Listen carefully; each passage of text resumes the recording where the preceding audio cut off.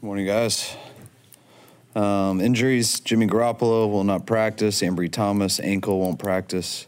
Flanagan fouls. The rest of these guys will be limited. Flanagan fouls, neck. Aaron Banks, ankle, knee. Greenlaw, back. Armstead, foot, ankle. Kinlaw, knee. McCaffrey, knee. Kevin Givens will be full today.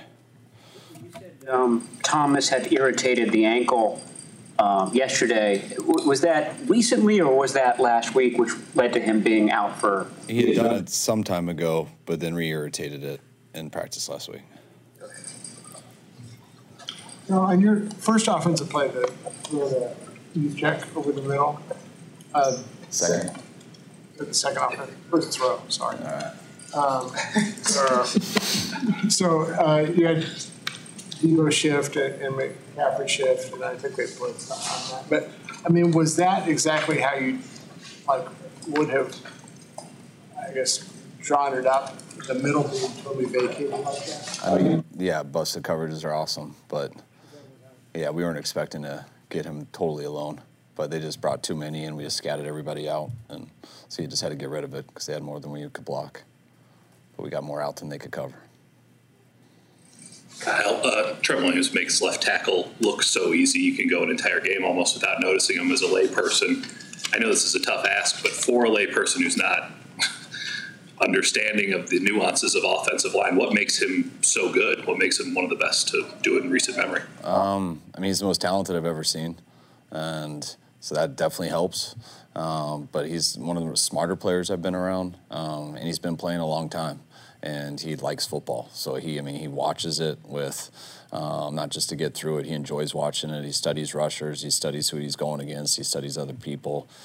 He understands what we're trying to do, not just his assignment, but the big picture of it. So when you have aware players with experience who are more talented than everyone, usually that's a good combination.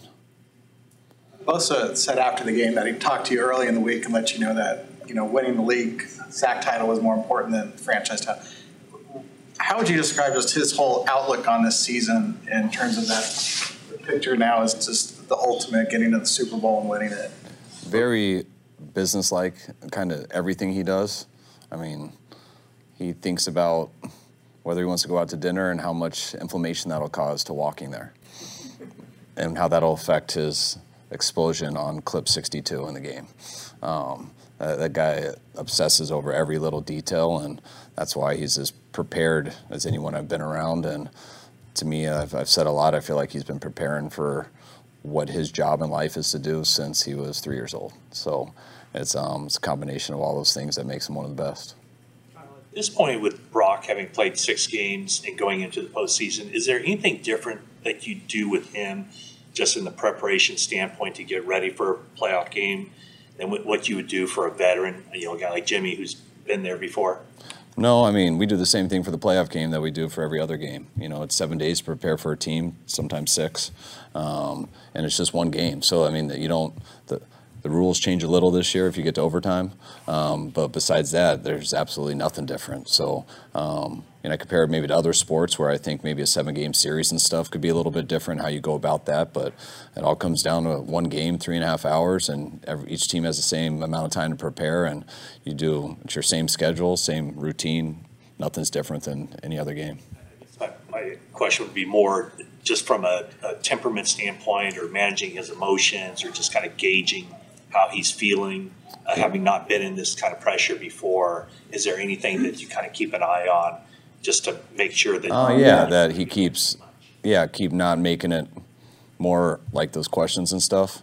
It's still the same thing I just said.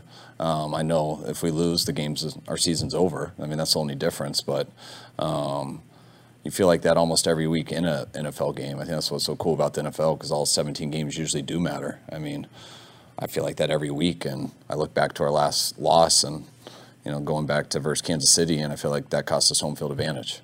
But at the time, you feel like that's going to be the game that keeps you out of the playoffs. And then the next week, it's always like that. So I feel like we've been playing playoff games for a long time, and the pressure's always on. And I think Brock takes that into every game. And this game, if you want to sit and think about all the outside stuff, I'm sure you could psych yourself out. But that's the only thing I would say through experience of it is once you get on the field, there's absolutely nothing different. So whether it's a playoff game, whether it's a Super Bowl, I mean, all you can do is control the athletic sporting event that you're involved in. Don't make it more than that. What, if anything, has evolved or changed about the way the Seahawks are playing now versus the first time you faced them this season? I mean, just, we faced them a month ago, and, their defense over the last month, I think they're the 7th-ranked defense over the last 4 games. So they've been keeping people out of the end zone. And I think they're 6th on 3rd down, so they've been getting off the field too.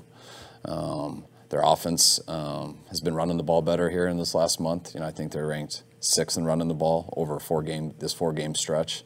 So they're playing pretty good right now, as good as they have been all year. And turning on the tape, they're a better team than they were 4 weeks ago. And it's not a surprise to me that they're in this position.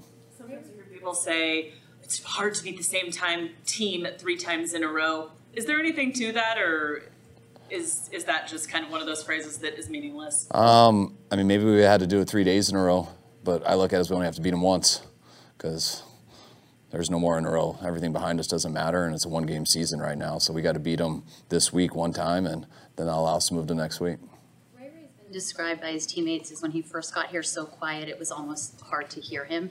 And can you just kind of talk a little bit about how he's grown since he's gotten here and been such a vital part of what you're doing, especially when Depot is out?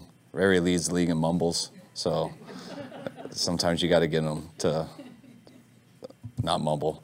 But no, Ray Ray's been great. He's been awesome for our team. The way he plays just so fearlessly, and the way he has fun out there. I mean, that's how he is in person. You never know what you're going to get. He's an interesting dude that everyone enjoys. But football's so important to him. He goes about it his way, which he's going to get there, maybe a different way than you're used to. But by the time his assignments come, by the time the game comes, he's a dude that you can count on, because it's important to him. He doesn't want to let anyone down, and been really pumped that he's on our team this year. Examples of how he gets there a different way than what you're used to?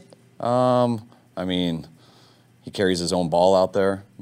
That I didn't realize it was his own ball until he threw it to me, and it almost pulled my arms off because it weighs like 30 pounds. So he tricked me with that. Ties things to his hamstrings all the time. I still can't figure out what they are. He's got his own little routine that he does, and now that we've been around him, it works for him, and I just know we can count on him when we eventually get there. The other night after the game, Bosa was saying that he pretty quickly turned the page to the playoffs. It's like getting a second wind, I guess, after a long season. Do you sense that in the team, that they quickly kind of turn the page, especially the guys that have been through it? Yeah, I do. I mean, this was the first time that I'd been in this position, and our team, I think most of the people. But just to clinch the division as early as we did was just knowing you're going to be in the playoffs was just different.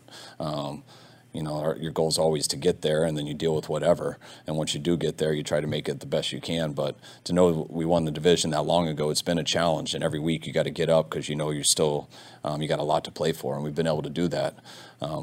Last week was the biggest challenge, because we knew how important that game was to win. We were expecting Philly to win and stuff, but we knew if we lost that game, we were expecting Minnesota to win too. So we felt we had a lot to lose if we lost it. And also the risk of guys getting injured too, because guys want to get to the playoffs so bad and do their best there. But it's not like you're just guaranteed to get in there and have all these ops. You're guaranteed to have one op. So you got to make sure that op's the best. And we've been working on that the last month, and I could tell right when we could tell the game was out of hand versus Arizona, I think everybody was like that. We're like, all right, finally, we made it. We took care of business. We did as good as we can in the situation we had. And for the most part, we stayed pretty healthy doing it. So I think once we got to that fourth quarter, everyone was thinking about it. We got home as fast as we can, and just started waiting to find out who we'd play. And very quickly, we found out and realized we had lost today because we're playing Saturday, and we're ready to go. Feel like you have so many weapons on offense that it's almost a challenge to get everyone involved? Yeah, it's definitely you can't get everyone involved. I mean, you got to see how the game plays out, but you try to balance it out that way. And when you can balance it out that way, and you have solid people and better than solid people at every single position, usually it takes care of itself. I mean, you got to see how the game goes. If you end up getting one-dimensional, or you don't move the chains on third down and you can't stay out there, then things can get skewed. But if you're playing the right way, you're moving the chains, and the defense usually adjusts, then I feel it usually balances out and everyone has an impact. As far as playing a team 3 times in a season, do you remember from last year that third game against the Rams, did they bring in something a lot different to that game than the previous two meetings, and you have to kind of strike a balance with this game, and you don't want to anticipate too big of a difference, but there might be some differences between the two previous Seahawks. There's always a little, but once you know each other that well, it usually just gets the game becomes more simpler. Each thing you don't trick each other after that. You just and usually teams are playing at a higher level by that third time. So it's very sound both ways, and it becomes a much more physical game. Usually it's based off of turnovers. But each team gets better at playing each other, and that's why it gets harder. George Odom, is what he's doing on special teams what you envisioned, or is it even better? I mean, it's what we envisioned, and now being around it in person, I'd say it's better. I mean, we were trying to get a Pro Bowl special teams player. I believe we did. He's another guy I left out who I think didn't have the right voting for him. But he was a Pro Bowl player, but I think before he got here. We were expecting to get one. He's played like that to me all year. I think he's leading the league in tackles. He is the same every single day. I'm so happy when he doesn't hurt someone out there because he only knows one way. And he's always walking that fine line in practice, but he's so intense and he works so hard at everything that it's so obvious why he carries over to special teams and he's the type of player he is. Shut down. Go ahead. Have you ever had you or another coach had talk to him about doing his practice? Yeah. I talked to a lot of guys about that, but he's a repeat offender. Leah Davis from practice. If you don't activate him, is that window only 3 weeks long? Yes, yeah, he'll be shut down today. Dwight Clark made the catch. I'm wondering if there's a play that sticks out to you in your childhood that's you remember where you were when that happened, because a lot of Niner fans know exactly where they were when the catch happened. I was too young to remember that. I mean, where I was. What year? 81? 82. 82. All right. I was. Your childhood that you remember. Oh, like mine? that. I remember my mom giving me so much crap that I didn't remember that when we moved here in 6th grade. I was like, Mom, I was 2 years and 1 month. It's your guys' fault for not showing me. But no, the plays from my life I remember, I mean, Elway helicopter in the Super Bowl. That one was as good as it gets. I remember Eric Davis returning that pick six on the opening drive of the NFC Championship game where the Niners finally beat the Dallas in the third try. I remember James Harrison's pick six in the Super Bowl, which I thought was such a cool play. Same play, Antonio Holmes in the back of the end zone. I think it was one of the best plays. I got a lot, but those are the first ones that come. All right, guys, thanks.